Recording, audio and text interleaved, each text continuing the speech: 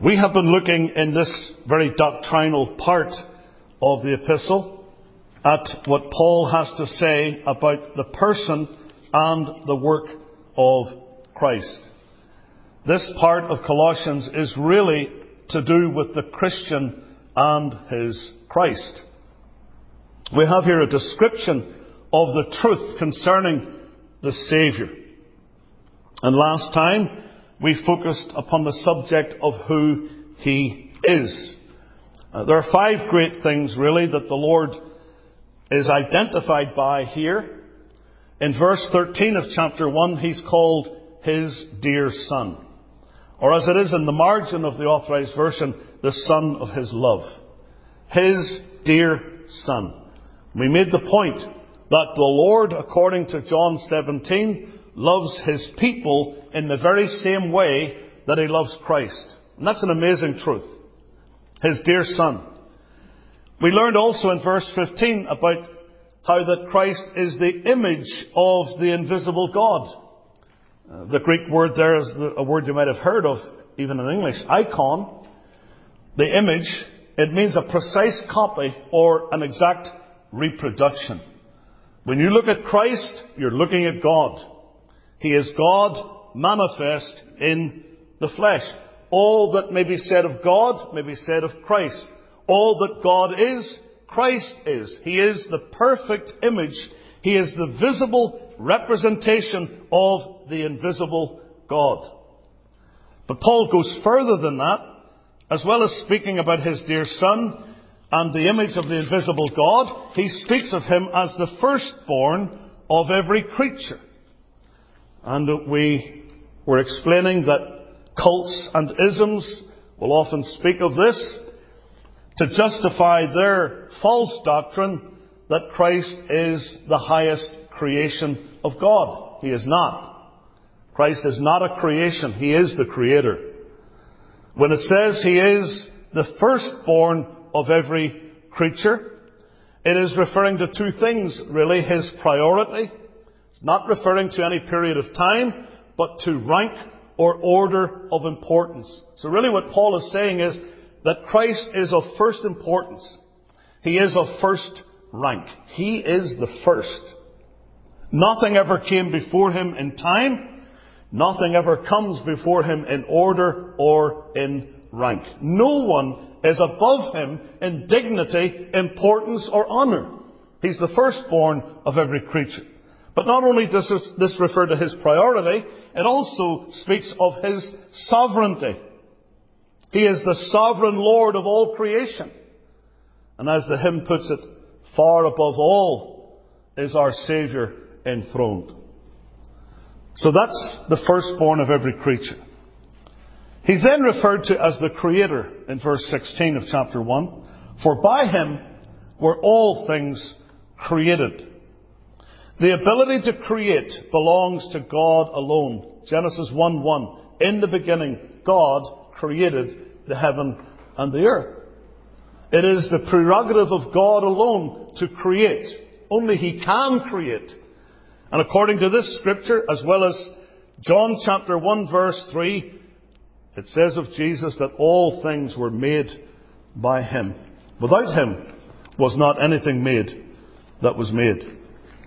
And then finally we looked at this great title, the head of the body, the church.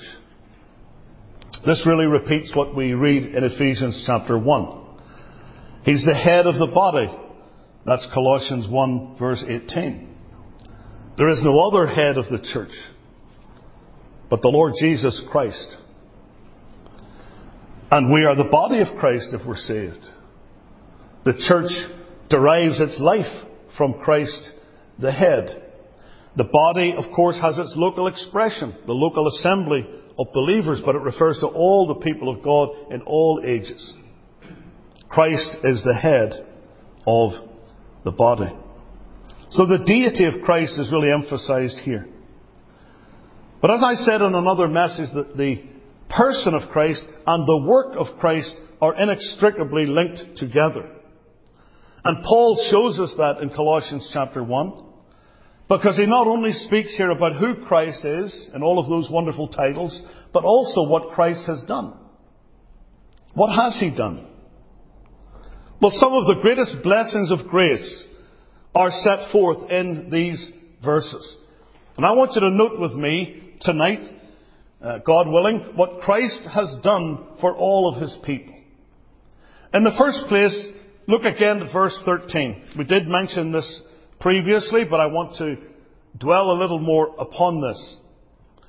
Who hath delivered us from the power of darkness and hath translated us into the kingdom of his dear Son. In this we have the privilege that he has provided for his people. The privilege he has provided for his people. Now remember, these are matters for which the Christian believer should give thanks. It's in that context of verse 12, giving thanks unto the Father for these following things.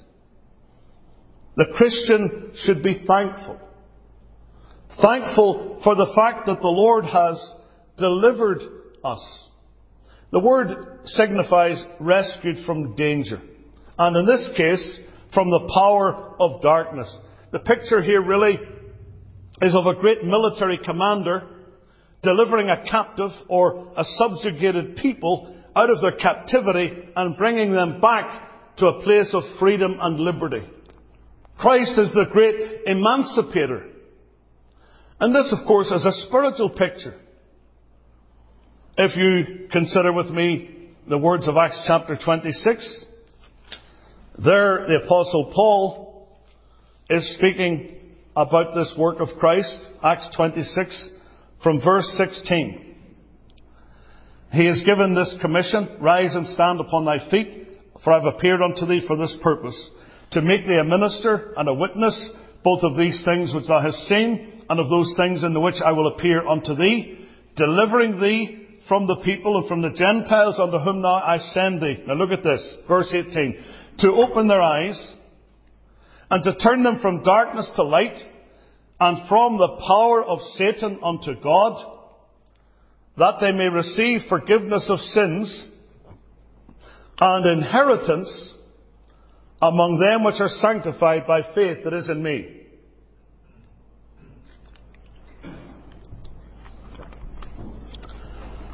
The devil is the prince of darkness, who has sinful men and women held captive at his will. They are in bondage to him. Now, people are not aware of that. People don't think that that's true. People think they're free. They do whatever they want to do. But the Bible tells us in 2 Timothy chapter 2 that men and women are held captive by Satan at his will. They're in bondage to their sin and to Satan.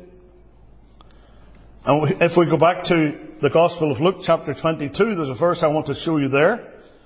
Luke chapter 22 and verse 53. If I have the right scripture. Yes, Luke 22 verse 53. Jesus said, when I was daily with you in the temple, you stretched forth no hands against me, but this is your hour and the power of darkness. The power of darkness. The Lord voluntarily was going to allow himself to be subjected to the devil's attacks. And we read in Psalm 22 some language that seems strange. Strong bulls of Bashan beset me round. It speaks of the horns of the unicorn and things like that. And you might read that and think, what is that talking about? It's talking about satanic activity. It's speaking about the devil's attacks upon Christ. That happened in the Garden of Gethsemane.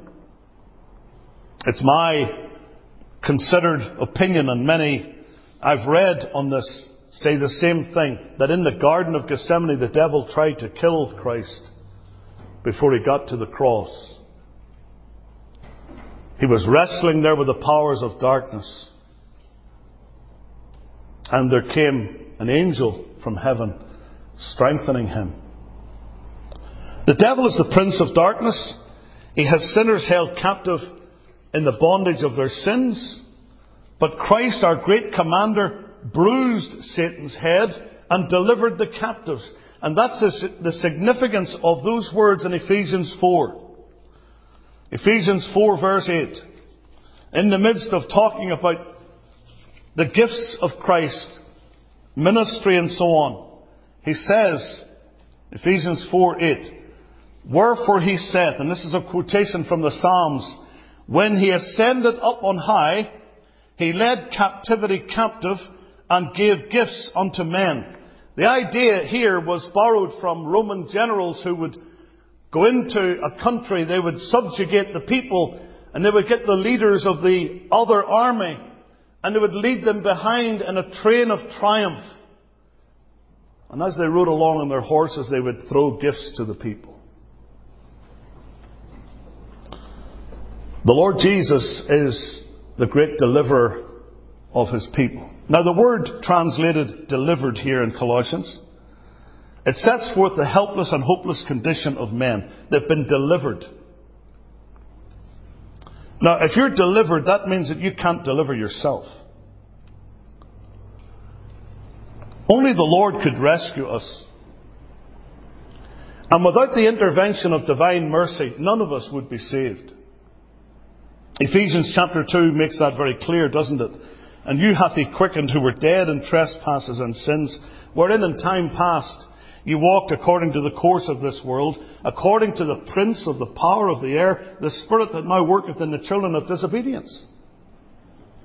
We were held captive by the devil, unable to break free of his chains, but Jesus rescued us. A greater power than the power that held us was required to free us. A greater authority than Satan's authority was needed, even Christ. The believer is one, therefore, who has been rescued, but he has also been removed. Verse 13 speaks of us being translated.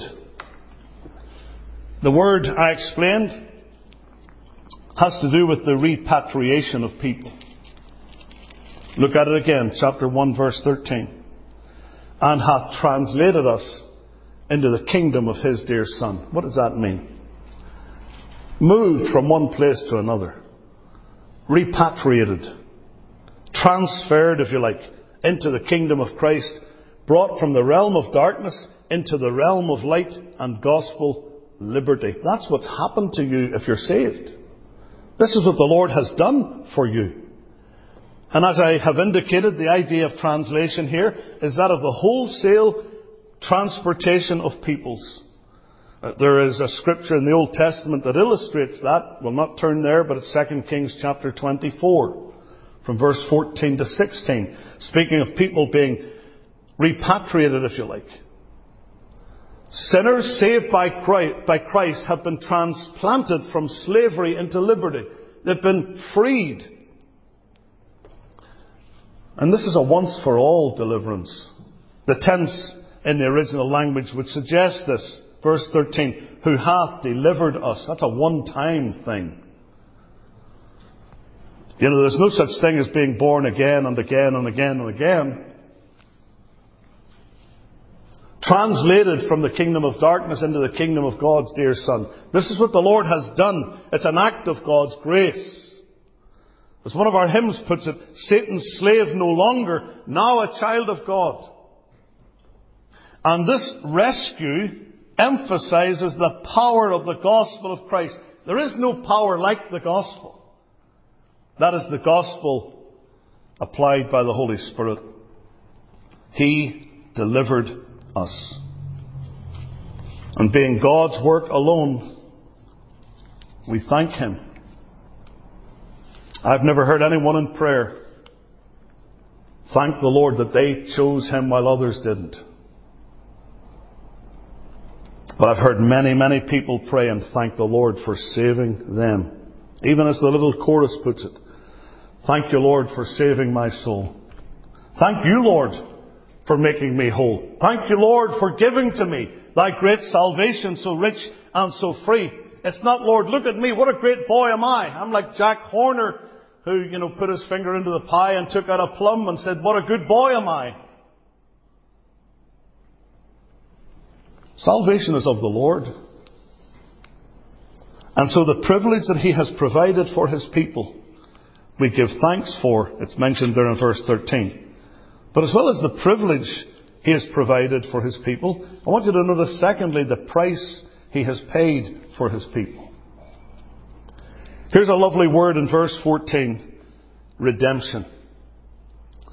Redemption. In whom we have redemption through His blood. That's just about a verbatim repeat of Ephesians 1:7.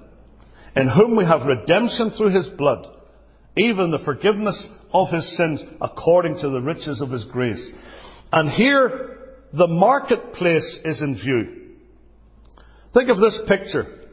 There's an offended master, a slave owner, who sees the slave who once forsook him and ran away. And that slave deserves death. That was the punishment in those days for a slave running away from his master. But this master is willing to pay the price for that slave to buy him back. And so even though that slave really belongs to him, he has the right of ownership over that slave. Yet He's willing to redeem him. He's willing to buy him back. This is a picture of what Christ our Redeemer has done for us. 1 Timothy chapter 2 speaks of it in this way, in verse number 5. There's one God and one mediator between God and men, the man Christ Jesus, who gave Himself a ransom for all to be testified in due time. He paid the ransom for me. Redemption. Believers have been bought. They've been purchased. And that is something that is spoken of throughout the New Testament. I think of the words of Jesus. Mark chapter 10 verse 45. The Son of Man came not to be ministered unto, but to minister. Not to be served, but to serve. And to give His life, what? A ransom for many. A ransom. You see in Acts 20 verse 28, when the elders were gathered before Paul, the elders of Ephesus, Paul said to them, take heed to yourselves and to all the flock over the which the Holy Ghost hath made you overseers or bishops, to feed the church of God which He hath purchased with His own blood. There it is again. The paying of a price. Again, Paul uses that term in 1 Corinthians 6:20. You're not your own. You're bought with a price. Purchased. Redeemed. Then with those lovely words of 1 Peter 1:18 and 19. For as much as you know that you were not redeemed with corruptible things as silver and gold from your vain conversation received by tradition from your fathers, but with the precious blood of Christ, as of a lamb without blemish and without spot. Ye were not redeemed with corruptible things. You're bought by the blood. Redemption. Redemption, you see, involves the payment of a ransom to effect a release.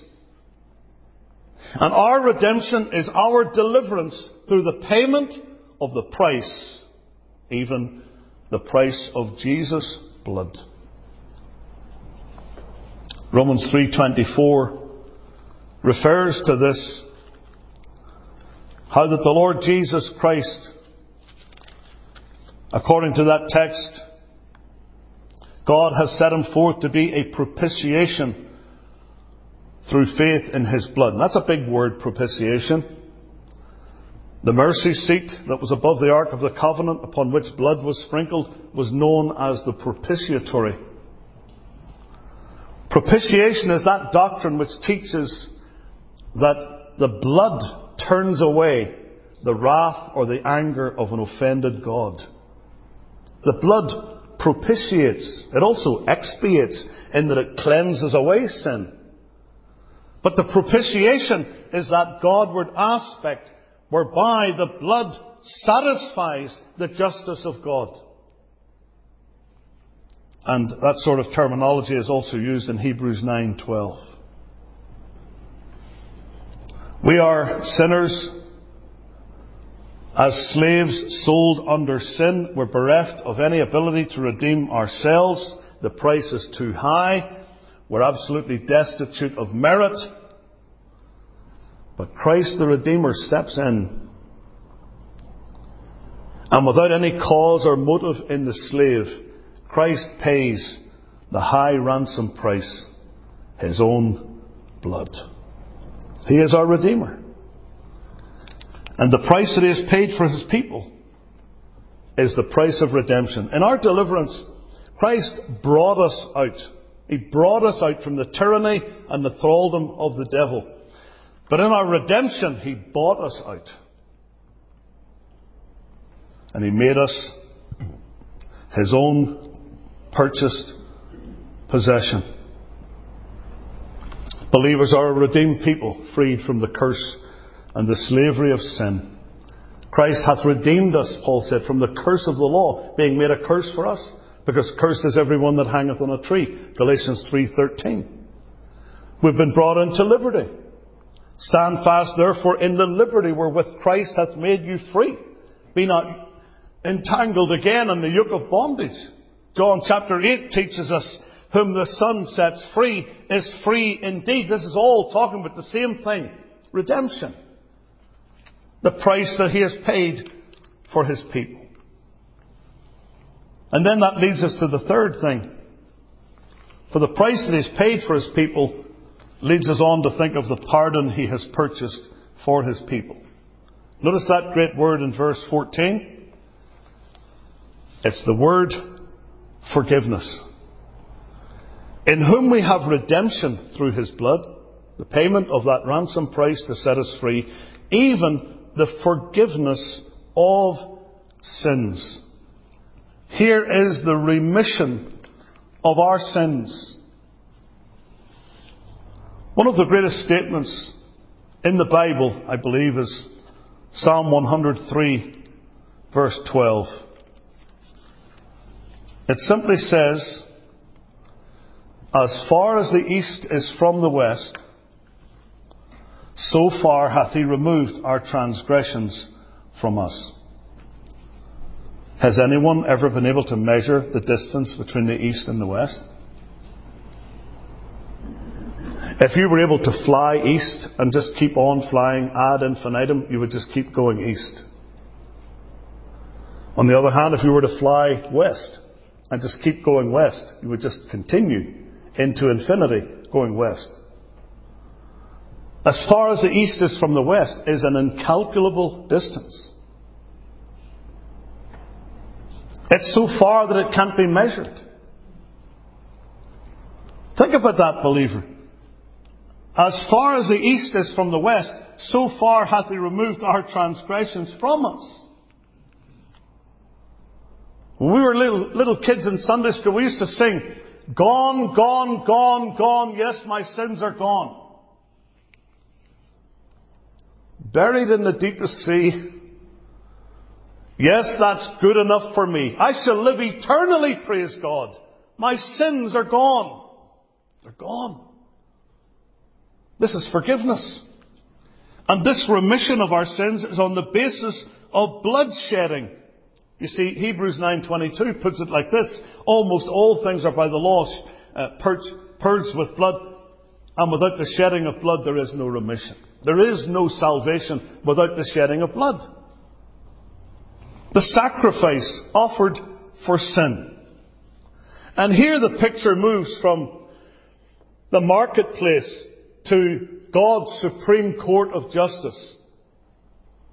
Imagine here the judge, and he sits there with that black cap on, and he declares that you are guilty as a sinner, and that you are without excuse. You've got nothing to say. There is a written record of your guilt. You've broken the law, and the sentence of the law stands.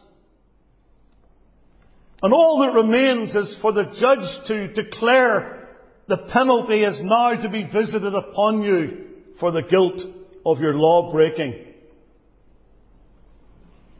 But when that punishment that you deserve is about to be carried out, the judge takes off that black cap and he puts on white gloves.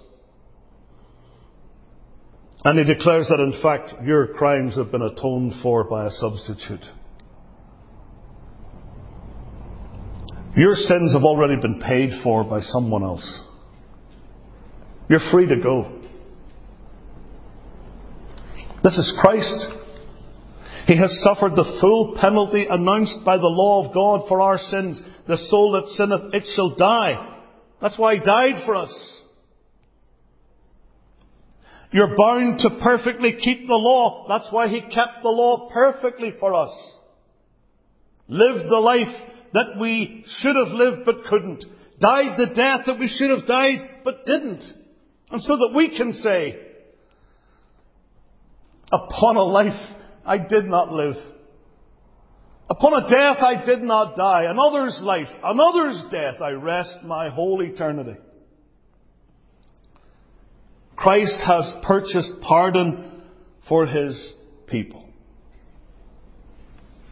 He has suffered the full penalty announced by the law against our sins. And so on the basis of His death, as we trust in that, we are pardoned fully and freely and forever.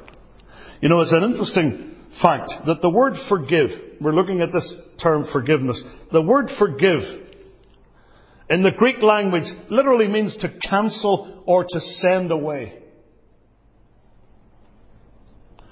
The cancelling of our sins. The sending away of our sins. The Lord Jesus Christ has cancelled all of our debts. He has removed all of our sins, and now there's nothing in the record against us. That's why Paul could write, there is therefore now no condemnation to them that are in Christ Jesus. That's why he could go on in the same chapter of Romans chapter 8, verses 33 and 34. And here's the language of the courtroom. Listen carefully to it. Romans 8, 33. Who shall lay anything to the charge of God's elect? Who's going to bring a charge that will stick? Here's the answer. It is God that justifieth. Justification involves the pardon of sin and the imputation of righteousness to the sinner. It goes on. Who is he that condemneth? Here's the answer. It is Christ that died, yea, rather that is risen again. That's the proof that his death was accepted. Who is even at the right hand of God, who also maketh intercession for us. Those for whom he died, he prays for them in glory. He said that in John 17. I pray for them. There's nothing in the record against my name anymore as a believer. I am forgiven. That's why Augustus Toplady was able to write, payment God cannot quite twice demand. First at my bleeding surety's hand, and then again at mine. Full atonement thou hast made, and to the utmost thou hast paid whate'er thy people owed. How then can wrath on me take place, if sheltered in thy righteousness? How can that happen if I'm covered and if I'm saved by his blood? Look at the Old Testament. See what it says in the book of Isaiah, chapter 43 and verse 25. I love this scripture. God says, I, even I, am he that blotteth out thy transgressions for mine own sake, and will not remember thy sins. I've spoken before about being in school, particularly in grade school. Now I'm showing my age. They didn't have whiteboards and all that technology that they have now. When I went into my daughter's teaching, into her classroom, I couldn't believe it, all the stuff that she had to teach the kids. We didn't have that. We had a blackboard and chalk and a duster, which sometimes had a double use. Sometimes the duster used to fly through the air and just narrowly miss one of the kids' heads who wasn't behaving. But these days you'd be arrested for that. Anyway, I do remember this, that sometimes you'd be called to the front to do, those wonderful things that we used to call sums. Math. You had to multiply something. And you would do that, with times, and get what the answer was. And if the answer was wrong, the teacher would tell you it's wrong. So what happens? It just stays there forever? No, it doesn't. She takes that duster, she rubs it out. Now it's gone. It's like I never made the mistake in the first place. It's gone. It's a very poor illustration, but it is an illustration of what the Lord does with our sins. He blots them out.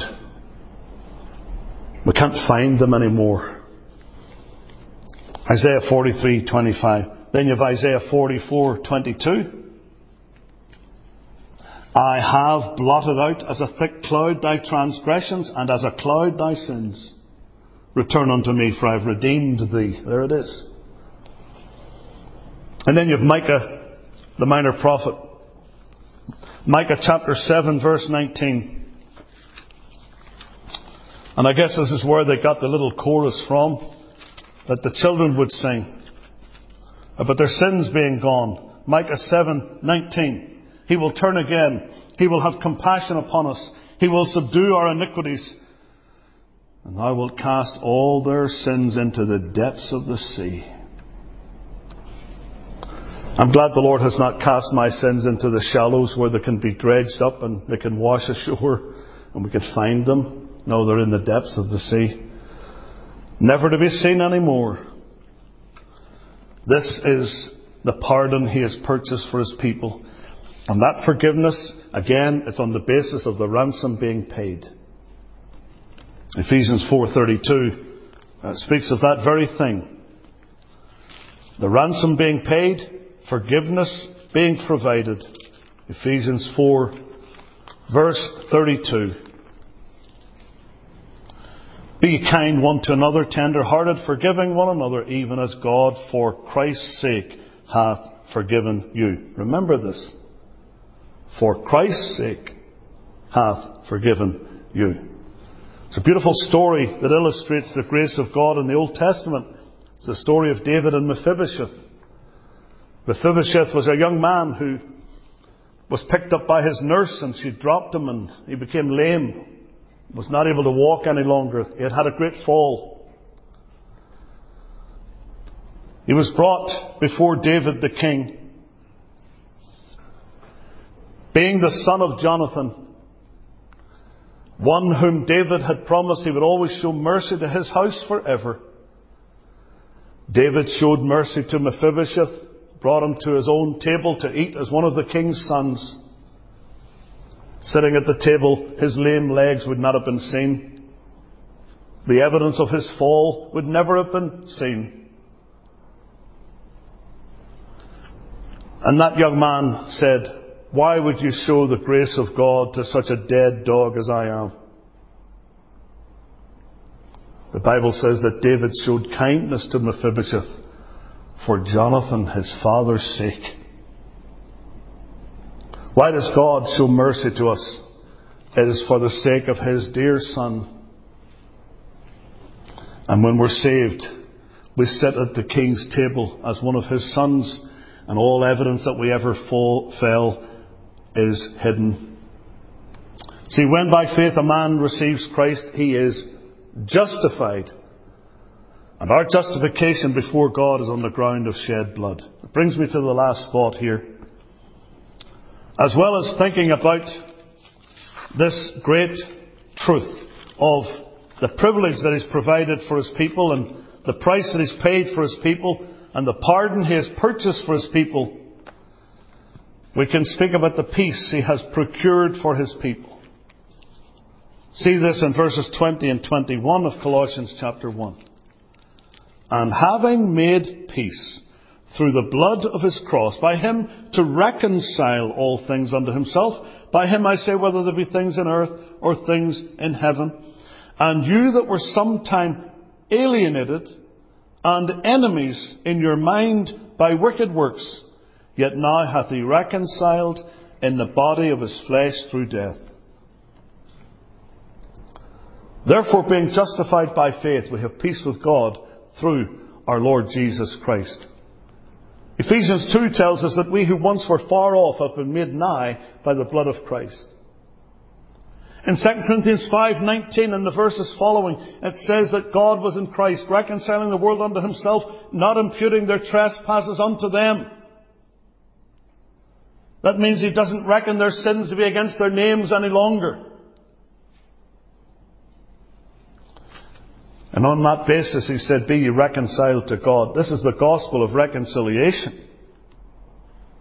The picture now is not the marketplace. It's not the courtroom. The picture now is a family. A family where the prodigal is away off in the far country, separate from the Father's house.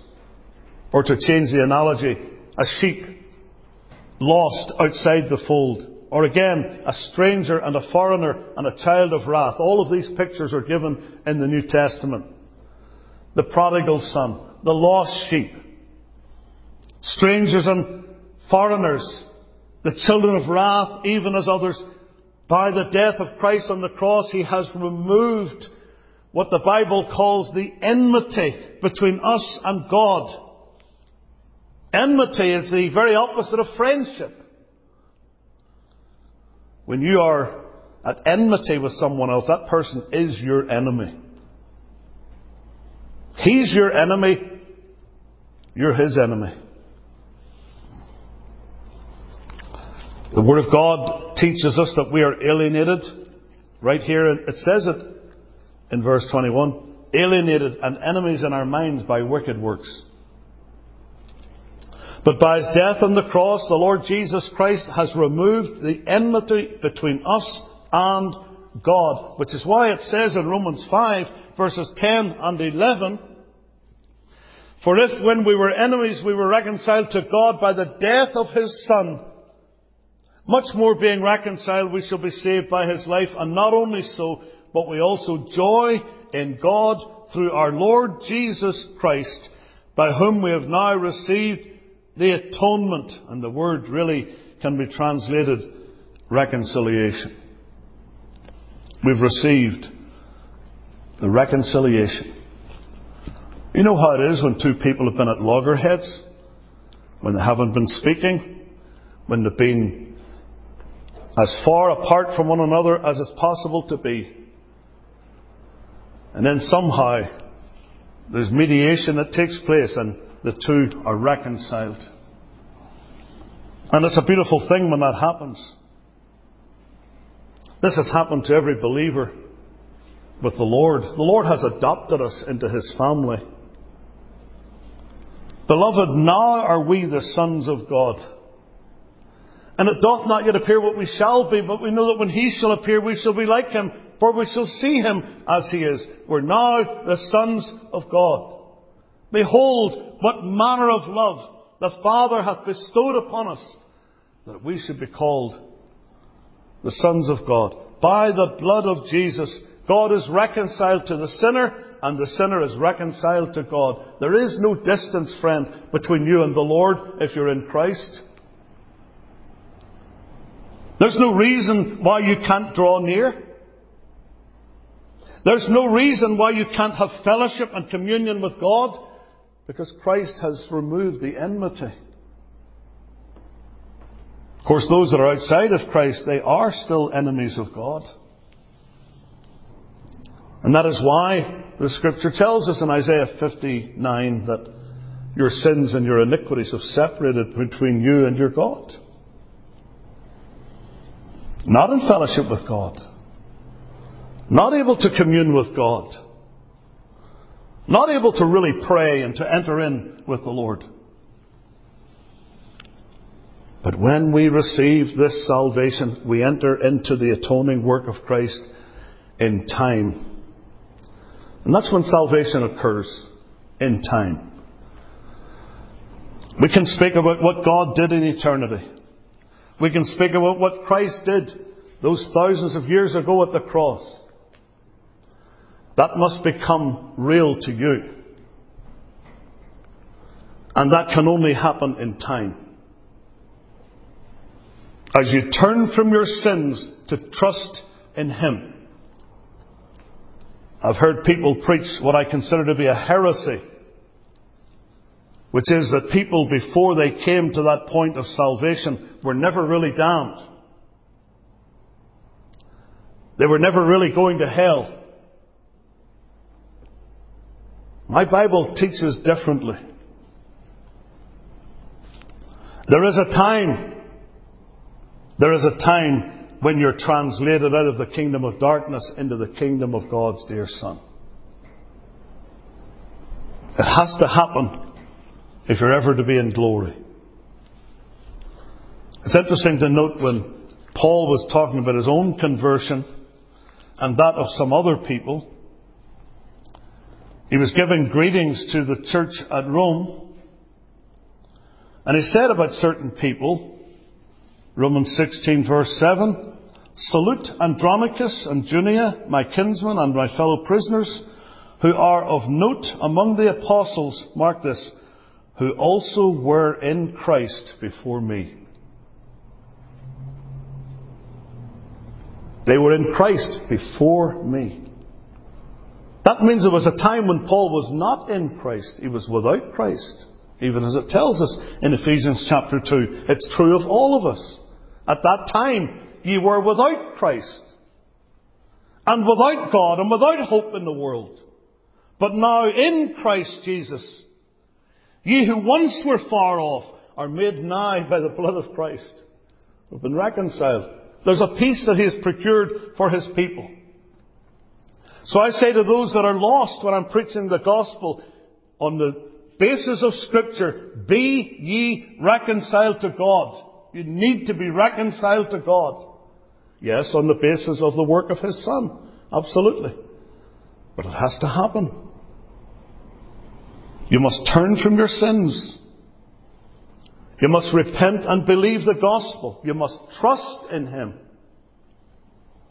in order to be saved.